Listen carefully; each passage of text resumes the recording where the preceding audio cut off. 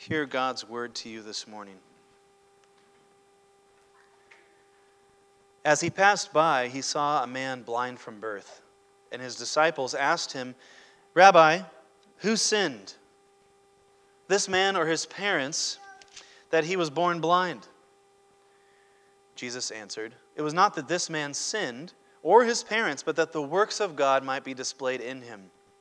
We must work the works of him who sent me while it's day. Night is coming when no one can work. As long as I'm in the world, I am the light of the world." Having said these things, he spit on the ground and made mud with the saliva.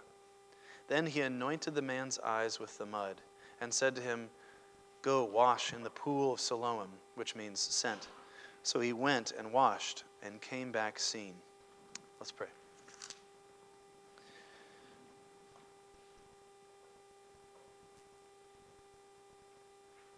Lord Jesus, we love that you heal the sick and the blind. You raise the fallen, you cheer the faint. Lord, you, even in this passage, show all that we have a hope for, the great renewal of all things. When we will be beyond the reach of sin and sickness. And yet, Lord, like this blind man, we are here waiting for you to come and to heal us. And so we pray even this morning that your words and your Spirit would do that work in us. Lord, in the places where we have given up hope, we pray that you would enter and powerfully show us your kindness. And so, Lord, I pray for these things, and especially that you would do them through my words. Because you love this congregation, I pray that you would do it for your name's sake. In Jesus' name, amen. I don't know if you remember it, but about 12 years ago, Hurricane Katrina hit New Orleans. I remember I was in the Seattle area at the time, and it was a tragic event. If you followed it all, if you remember it, half the city was underwater for weeks. Thousands of homes were destroyed because they were just soaking in the floodwaters. In fact, there's a lot of stories of alligators and sharks actually swimming through the city streets because the water had just stayed there for so long. The poorest of the city were hit the worst because they couldn't evacuate. They had no cars. 2,000 people died in the hurricane. One of the worst natural disasters in our history of recent years. But I was never really affected by it. Didn't really hit me at all. Being up here in Seattle, I felt fairly distant to it. It didn't really sink in. I knew it was bad. I knew I should feel bad, but I didn't really, it was far away. Now, for some of you, I know that it was actually a very meaningful event. Some of you have connections with that city, or you've lived there, or you spent time there, or you have family perhaps in Louisiana, and you know the travesty that it was. That never really sank in for me until we moved to St. Louis. And I worked in a restaurant, and the head chef had fled for his life from Hurricane Katrina. He left everything he had behind and ended up in St. Louis. In fact, living there, I met person after person after person who had fled and had to start over. That was when it began to sink in for me. One really foolish Christian preacher must have felt moved when he watched what happened because, and apparently didn't know what to do with it, because in the whole aftermath, he declared that the hurricane came on New Orleans in order to stop a gay pride parade that had been planned for that weekend. That was an embarrassing moment to be a Christian. Was that true also for the many lovely Christians in that city who died? Is that why the hurricane came? After all, there's many, many cities who have gay pride parades every year and do not have hurricanes that come. It turns out that it's actually not so simple. In fact, most of us wish it was just so simple, but it clearly is not. Still, the question remains, what do we do when we see tragedy, when we are confronted with suffering? And I think this is actually a place we all struggle. We struggle in relation to other people's sufferings. We struggle in relation to our own. The Van Ords mentioned to me that this passage has been an anchor for them in their own long and difficult season. And this passage, John 9, is one of the richest passages in the New Testament, talking about God's relationship to suffering, to evil, Him healing, Him breaking in and making things new. That's what the miracle is. It's Jesus announcing, I am remaking the world. I am healing people, and I'm going to heal all of you someday. But if I were to try and share everything in this passage, we'd be here way too long. So I'm going to focus in particular on what I was struck by in this passage, and that was actually the relational dynamics in this passage. We will see this in this passage. Everyone in this passage is well aware of this man's blindness. They all know it very well, and yet no one rejoices with him. Not a single person rejoices with him. The point today is that they could not rejoice with him because they refused. They were afraid to enter into his suffering and his grief. And so they were unable to rejoice with him. They felt too guilty, I'm sure. And I think most of us find ourselves in the same place. Just last week, I myself watched someone struggling in the middle of a service, and I felt afraid and paralyzed. I didn't know what to do in that moment. What do I do? Do I walk up to them? Do I talk to them? Do they want me to? We don't know how to enter in. So that's the question I want to ask this morning. How does the gospel enable us to not be afraid of suffering, but to actually enter into it? And I think actually all of you want this. I think you want to be freed, to know how to enter into other people's lives. And so I think this passage has a lot of richness for us as well.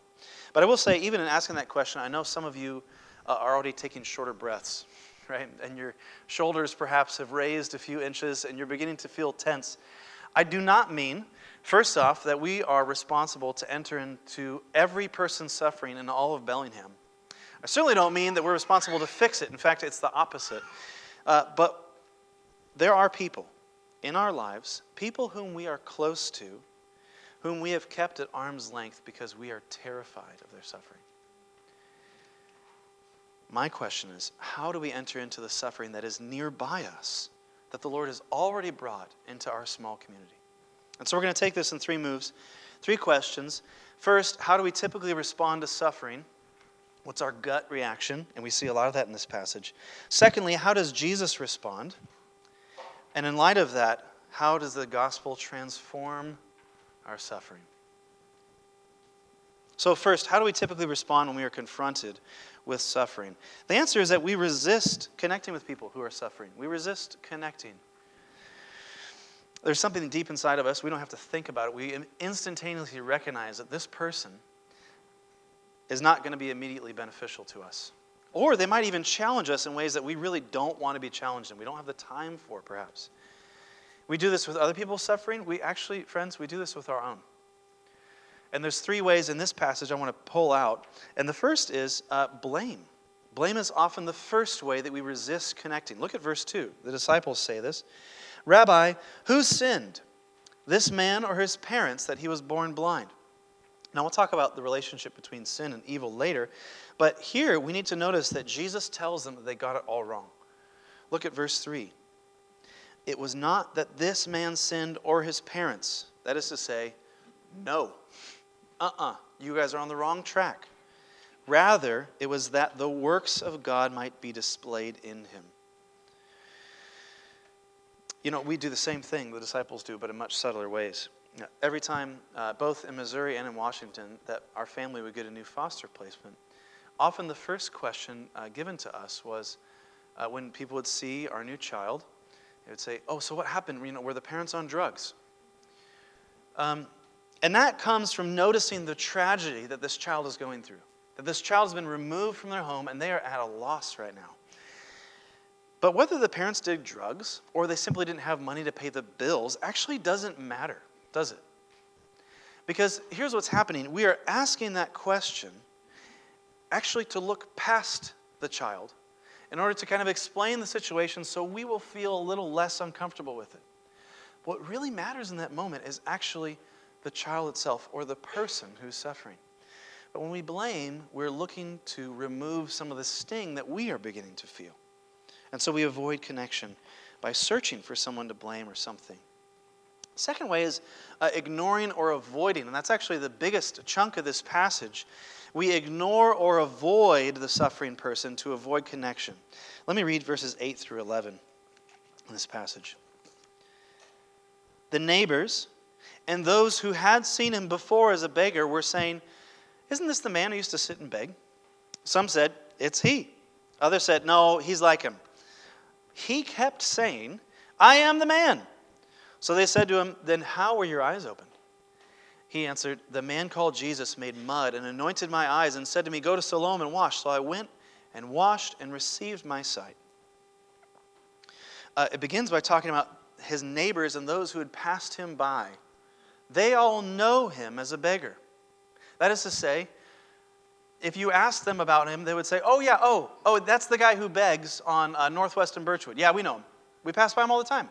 We know exactly who he is. He's there every day." Yep. That is to say, he had become part of the wallpaper. They were entirely accustomed to ignoring him. And so when it comes time to listen to him, they don't do any better. Look at verse 9. It says that he kept saying, "I am the man." That is to say, he had to continue to tell them over and over, "I am the man. Don't listen to me. I am the one who was blind." They were so calcified in ignoring him that he has to insist over and over. So when they finally do listen, their response is astonishing. Look at verses 12 through 14 here. So they said to him, "Well, where is he? Where is this Jesus?" He said, "I don't know." They brought him to the Pharisees, the man who had formerly been blind. Now it was a Sabbath day when Jesus made the mud and opened his eyes. That is to say, they do the exact opposite of what we'd expect them to do. You're the blind beggar? Jesus healed you? Like, oh Lord, that is fantastic. That's amazing. Let's go and worship. Like, praise God. That is missing. What do they do instead? "Oh, Jesus healed you." You know, he's kind of a figure of controversy. I don't think I want to be involved in that controversy anymore. You know what we do with people who are controversial? We send them to the Pharisees because we want to stay as far away from your mess as possible. His parents actually are no better. Let's look at verses 18 through 23. So we're skipping the initial contact with the Pharisees. Halfway through, the Jews, verse 18, the Jews did not believe that he had been blind and had received his sight until they called the parents of the man who had received his sight and asked them, "Is this your son, who you say was born blind? How then does he now see?" His parents answered, "We know this is our son and he was born blind, but how he now sees, we don't know, and nor do we know who opened his eyes. Ask him, he's of age, he'll speak for himself." His parents said these things because they feared the Jews. For the Jews had already agreed that if anyone should confess Jesus to be the Christ, he was to be put out of the synagogue. Therefore his parents said, "He is of age. Ask him." Here's my question. Where in the world have these parents been the whole time? Who among you, if you had a blind child, would cast them out of your house to become beggars? Where have they been? It's apparent that they were so calloused by his suffering that it didn't affect them anymore. And so they were happy to have him go out and beg. They were happy to let him hang out to dry. And so when they show up to the trial, it's no surprise that they act the way they do. They are desperate the entire time to keep themselves out of the line of fire. So instead of reinforcing his testimony, they stay hands off and play dumb. "Well, I don't know who healed him. We don't know." How did they miss it? The man said it over and over. It's not that they missed it. They chose to miss it. They chose to ignore their son year after year because, frankly, it was just too threatening. It was just too scary. It was what they are accustomed to do, apparently. We're prone, Friends, we are prone to ignore and avoid in the same ways when we keep it light and chatty and shallow and, hey, I know you're having a hard time, but let's ignore that and let's just talk about something nice.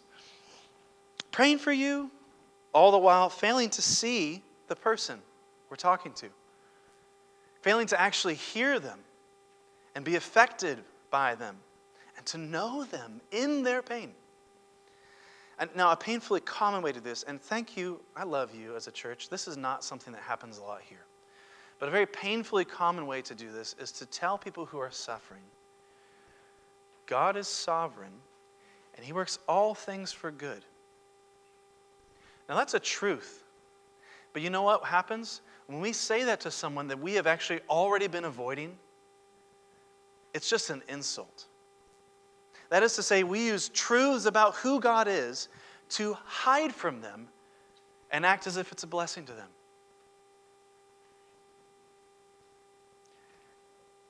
Sometimes, and this is the third way in this passage, sometimes we even use other people's suffering for our cause. This is what the Pharisees do. Let's come back to their initial interaction in verses 14 through 17. Now it was a Sabbath day when Jesus made the mud and opened his eyes. So the Pharisees again asked the blind man how he had received his sight. And he said to them, "He put mud on my eyes, I washed, and I see." Some of the Pharisees said, "This man is not from God. He doesn't keep the Sabbath." Others said, "How can a man who is a sinner do such signs?" And there was a division among them. So they said again to the blind man, "Well, what do you say about him? Since he opened your eyes," he said, "He is a prophet." You notice who the Pharisees are talking about the whole time in these verses? Jesus, who also happens to not be in the room. That is to say that the Pharisees have been so desperate to find a place for their agenda, their cause, to attack Jesus, that now they're more than willing to take the good thing that's happened in this man's life and use it as ammunition for their agenda. And so, in doing that, they miss the man entirely. They miss the miracle entirely. They don't see it. This happens all the time in our communities. We blame autism on vaccinations. We blame rebellious kids on public school. We do anything we can to find ammunition for our cause, and in so doing, we miss people. This happened all the time. Again, when we receive foster children, we would hear comments on how broken the system is. The government is just messed up. Yeah, that might be true. But what's actually much more troublesome is this child and the life that they are currently suffering through. That is to say that when we want to use someone else's suffering for our cause, we miss the person in front of us entirely. So why spend so much time on this? Well, it's because the passage does. I read this passage and I felt floored. I felt aching. Who is going to rejoice with this man? No one saw him. What is wrong? But I think part of what the Lord is showing us is how we don't see people. What's at the root in all of these? In all these responses, what's at the root is fear. And I'm in the same boat, friends. We are terrified of the pain of suffering. Terrified of the pain our suffering will bring us and the pain other people are feeling. And so we are terrified precisely because there is no easy answer. Because if I'm going to sit with you and let your grief touch me, I don't know what the rest of my day is going to be like. I got things to do. I lose control when I begin to feel your pain, your grief, not to mention my own. And so it's the powerlessness, it's the uncontrollable grief and pain of suffering that makes us to use all our power to not be swept up into that current. The Hardens gave me a book called The Life We Never Expected. It's a book written by two parents and their reflections on raising children with special needs. There's a quote on it from it in your bulletin inside the front cover if you want to see it. They describe the heartache of finding out that their firstborn was severely autistic. And then they conceive another child, and they have hopes, of course, that the second child would not suffer the same. And they describe the tail-spinning heartache of realizing their second child would also be severely autistic. This is what they say. Psalm 130 begins where we are all supposed to begin when tragedy strikes, with weeping. Out of the depths I cry to you, O Lord. O Lord, hear my voice. Let your ears be attentive to the voice of my pleas for mercy. This is an anguished start. It's not a careful, measured reflection on the nature of pain or an attempt to explain it. We don't even know what the problem is at this point. It's a cry from the depths, a desperate plea for mercy accompanied by red eyes, sniffling, tissues, shaking shoulders, and jowls smeared with salt water. That's where our response to suffering is meant to begin. Many of us, fueled by fears, doubts, or insecurities, want to rush in with questions. How could God let this happen to us? Advice. This must be happening because of, or plain silly comments. It'll be all right. But there's a place for just wailing about it, like Jesus did when his friend died, and like the psalmists seem to do all the time. That brings us to our second point. What does Jesus do in response? How does Jesus respond to this man's suffering? Just 3 observations about Jesus' response. First, he notices the man.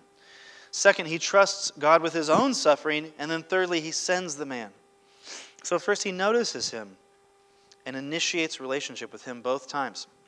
In fact, if you look at verse 35, after they kick him out of the synagogue, after the Pharisees kick this blind man out, verse 35 says, Jesus heard that they cast him out, and having found him, he said, do you believe in the Son of Man?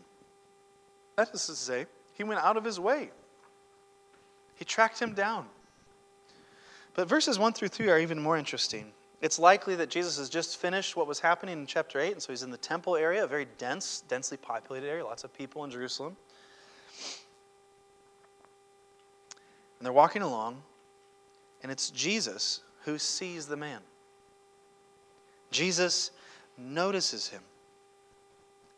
And then the disciples see that Jesus notices the man, and they ask, well, who sinned? And they begin their kind of normal pattern of avoiding the pain here. But Jesus defends the man in verse 3. It's not his parents or his sin or his parents' sin. God is up to something in this man's life.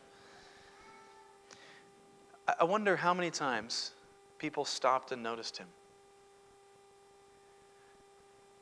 I wonder how many times as well after noticing him that they would defend him as well. I'm sure it was actually quite rare. But Jesus, in spite of the crowds, sees him. And in spite of attempts to derail him and avoid connecting, Jesus defends him. What enables Jesus to notice this man out of the crowd? Here's the answer. Grief gives you a radar for other grievers. Once you've been in it, you can see it from a mile away. And you become aware and more attuned to it than ever before. And so Jesus is facing his own suffering. He is a man of sorrows, well acquainted with grief. And he entered that grief, the grief of his cross, the moment he was conceived in Mary's womb. And so now he sees, he notices everyone who is suffering like him. And he's not afraid of connection with this man. I love this. He's not afraid to touch the man's face. He's not afraid that the man might touch him back. Because Jesus has already made himself one of us. And so Jesus knows the pain of being rejected from family. Jesus knows the scrutiny of the Pharisees and the crowds. And so he also knows the value of being seen, of being touched and cared for in the midst of suffering. So let me just pause for a moment and speak to you directly. You need to know that God is not afraid of your grief. His Spirit is not put off by your grief, by your sadness. In fact, it's the opposite. He is so intimately connected to your grief that the Bible says the Spirit dwells in us. That is to say, He lives in your body. And so how could He escape? How could He not feel the grief you have in you? And so when you pray to the Lord, what's happening is the Spirit Himself is feeling and sitting in your pain and is actually promoting and bringing out those prayers to the Lord. He sees you. Do you know that? He actually sees you. And he knows what's happening. And so he enters into your grief as well. So how could Jesus do this? What enables him? He's not approaching this man from a place of desperation. He's not afraid or raw. This is not misery loves company here. He approaches the man as someone who has been suffering, but also as someone who has hope in the resurrection, as someone who is waiting for his own resurrection. And so that's the second thing I want to think about Jesus' response, is that he trusts God with his own suffering. Jesus says in verse 3 that this man was born blind so that the works of God might be displayed in him. That is to say that Jesus says that God planned everything about this man's life and ordained everything, including this man's suffering, including the ways in which the evil one had marred him. God ordained for the purpose of revealing God's own works. And that is what we call God's sovereignty. But if we're honest, the question we all ask is, how can God be sovereign and ordain evil? And if you're not asking that, I wonder how honest we're being. How can he do that and still be good and still be trustworthy? Jesus is our answer. Because Jesus never uses God's sovereignty to avoid people. Instead, he enters into this man's life and suffering through God's sovereignty because he trusts God's sovereignty in his own life. So look at verses 4 and 5 with me. Jesus says, "We must work the works of him who sent me while it's day. Night is coming when no one can work. As long as I am in the world, I am the light of the world." Jesus knows what's coming his way. Jesus knows that the Father has already ordained the cross. The cross for Jesus. And so I want to think about the cross for a minute here and what it is that God would ordain evil, because the cross is the ultimate expression of injustice and absurdity and evil. First, the cross is a political tool of oppression. Right? What do the Romans do? If you oppose us, we torture you and publicly execute you in front of all your village, in front of all of your family. The cross was also a relational evil. Jesus is betrayed by his closest friends. His own people, his priests, turned against him. The cross is also a total perversion of justice. The one righteous man in the history of the world is falsely accused and condemned and executed like a criminal. That is injustice. And more than all of that, the cross is a satanic evil. It is a satanic evil because what else would we call it when creatures kill the Creator? You see, this is what Satan's been up to since the beginning of the world. He has been deceiving and grooming like an abuser all of humanity to eventually rebel against God, and then when they get the chance, to kill him. In the cross, we see evil fully display itself in all of its pomp, in all of its power, in all of its meanness. And God ordained it. God ordained Satan to have his way with Jesus. God stood by while Satan did what he wanted to Jesus. So thinking about all this, Peter, on the day of Pentecost, preaches in Acts 2.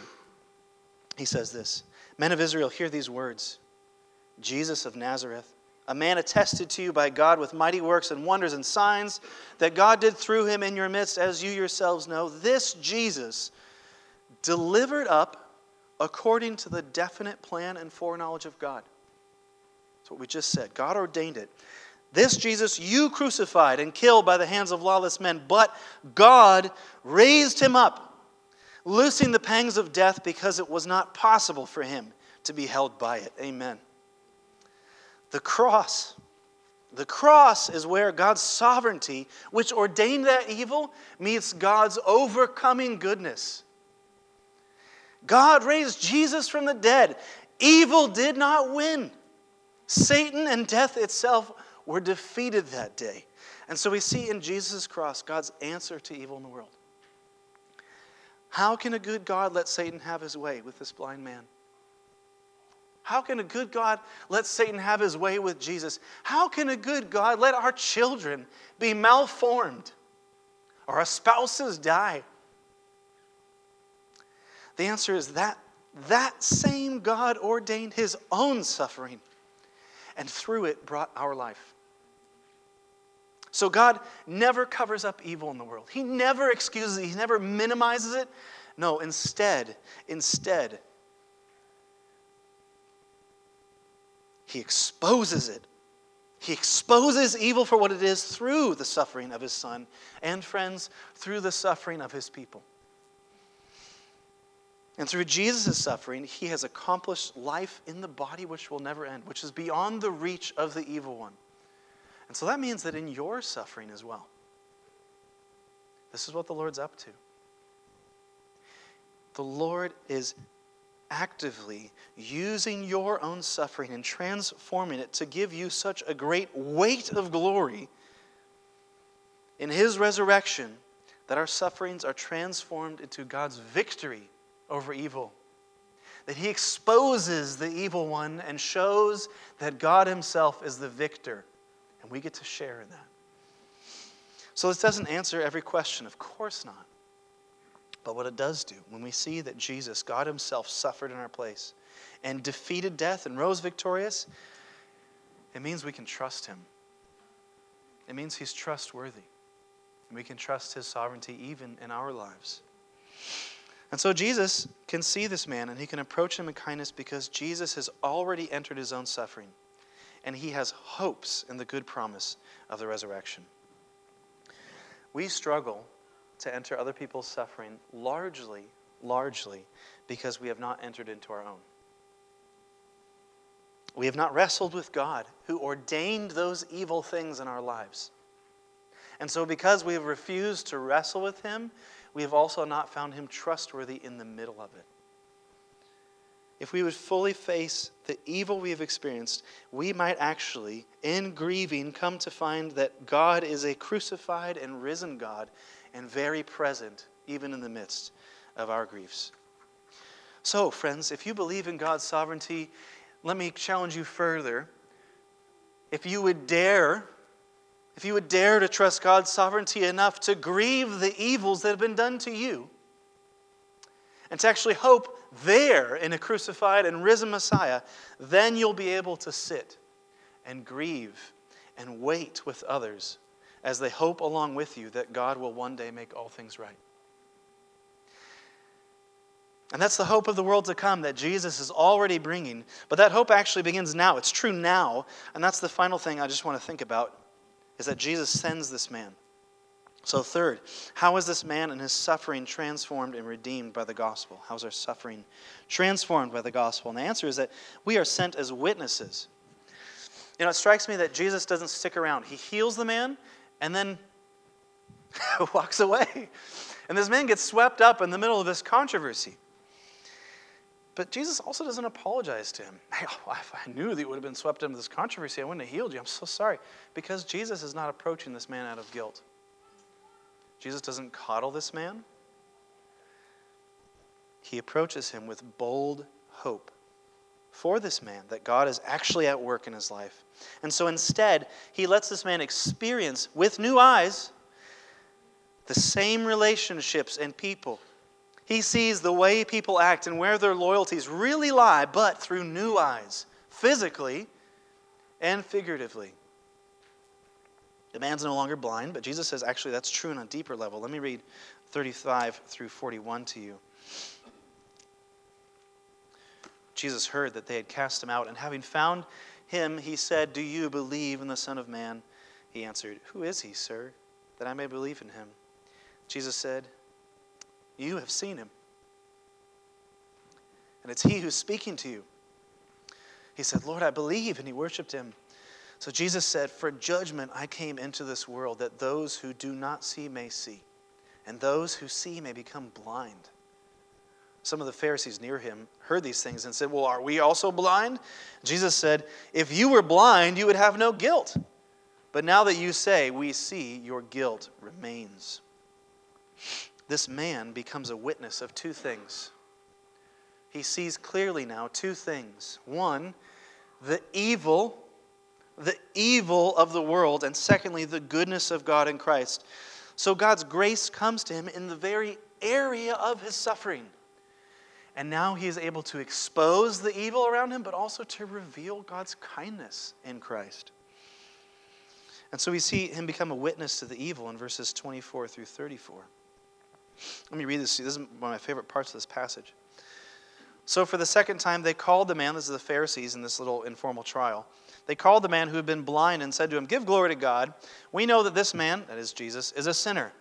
And he answered, whether he's a sinner, I don't know. One thing I do know, that though I was blind, now I see. They said, what did he do to you? How did he open your eyes? He answered them, I've told you already, and you wouldn't listen. Why do you want to hear it again? I love this. Do you also want to become his disciples? It's got a little bit of spice there. And they reviled him, saying, you're his disciple, but we are disciples of Moses. We know that God has spoken to Moses, but as for this man, we don't know where he comes from. The man answered, why, this is an amazing thing. You don't know where he comes from, and yet he opened my eyes? We know that God does not listen to sinners, but if anyone is a worshiper of God and does his will, God listens to him. Never since the beginning of the world has it been heard that anyone opened the eyes of a man born blind. If this man were not from God, he could do nothing. They answered him, you were born in utter sin, and you would teach us? And they cast him out. By verse 30, the man has heard and seen enough. And he confronts the Pharisees. Listen, I know what you people are up to. You're hiding. He speaks, though, in his confrontation without personal ambition. He's not even a disciple of Jesus yet. He doesn't know who Jesus is in particular. But what's happened to him is that he has become a witness to the truth. And he speaks it boldly, at great cost to himself, because he has experienced it. But he also becomes a witness to who the Lord really is. He comes to believe in Jesus through this process, and they have this little two-line conversion conversation, right? This is what we wish our evangelism would look like. But it's because he has come to know that God is not only a God of justice or a vaguely gracious but distant God.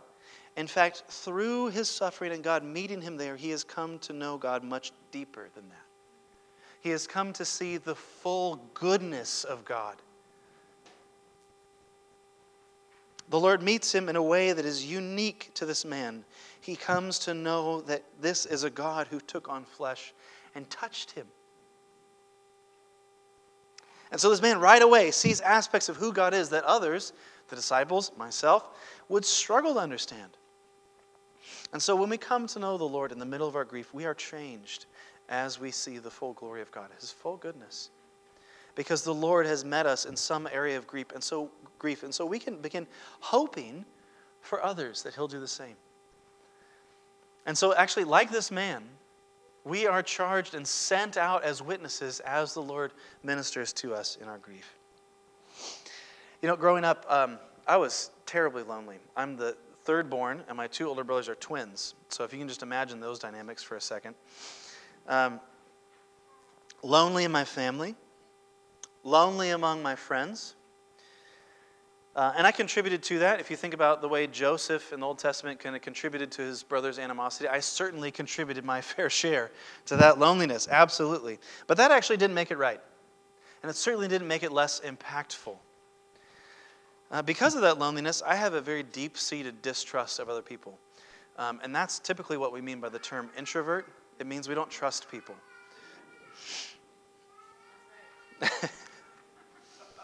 So, I spent hours on my own. I remember sitting in my room with my feet up against the wall just thinking. Does that surprise any of you? I learned to cope and I learned to think. But when I finally became a Christian, it was actually through the realization that the Lord knew me. that he saw me, that he knew me better than I knew myself. And so I'll tell you, as much as I needed to grow in loving people, absolutely, the Lord met me in my loneliness and deeply blessed me in ways peculiar and unique to that loneliness. You know, the Lord has given me times of deep, deep joy. Reading His Word and praying. I've been brought to tears countless times. Just being with the Lord alone. And that's His gift to me.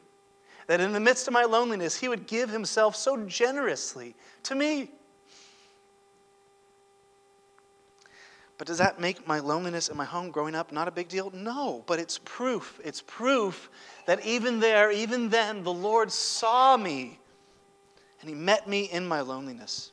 And so, in fact, in meeting me in the very epicenter of my grief, the Lord started changing me to be a blessing to other people.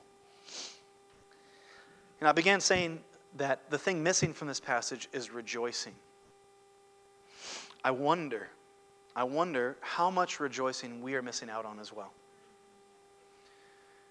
One of the great privileges of being a pastor is that I often get to go first and sit with our dear and lovely people as they're in grief. It's a great honor to sit with you all in hospital rooms, in your homes. And I often botch it. In fact, on our way down from Men's Retreat, I was talking to a friend with whom I had botched it.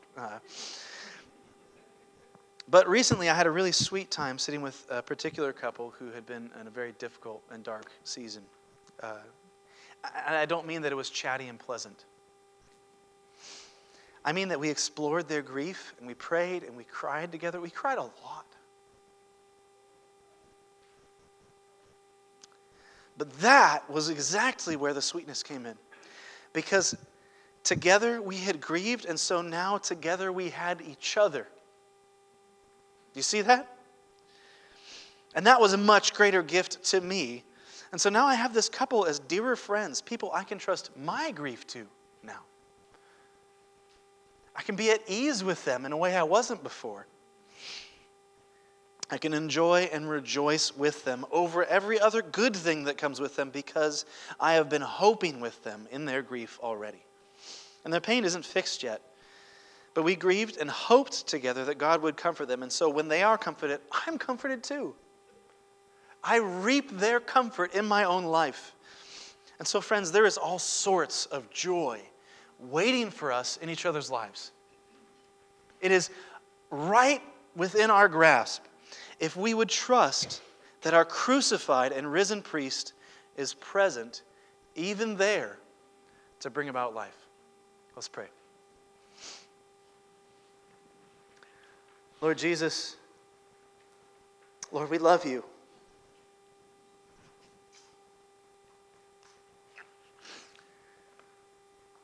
Lord, we are so thankful for your kindness, that you see us, that you see the broken, that you do not hesitate to touch and even be touched by this man. Lord, we pray very much so that you would lead us into deeper joys, even into our griefs, Lord, and that in those griefs you would be very present with us. Lord, we long for these things because you have given us longings. And so we pray that you would make good on those promises.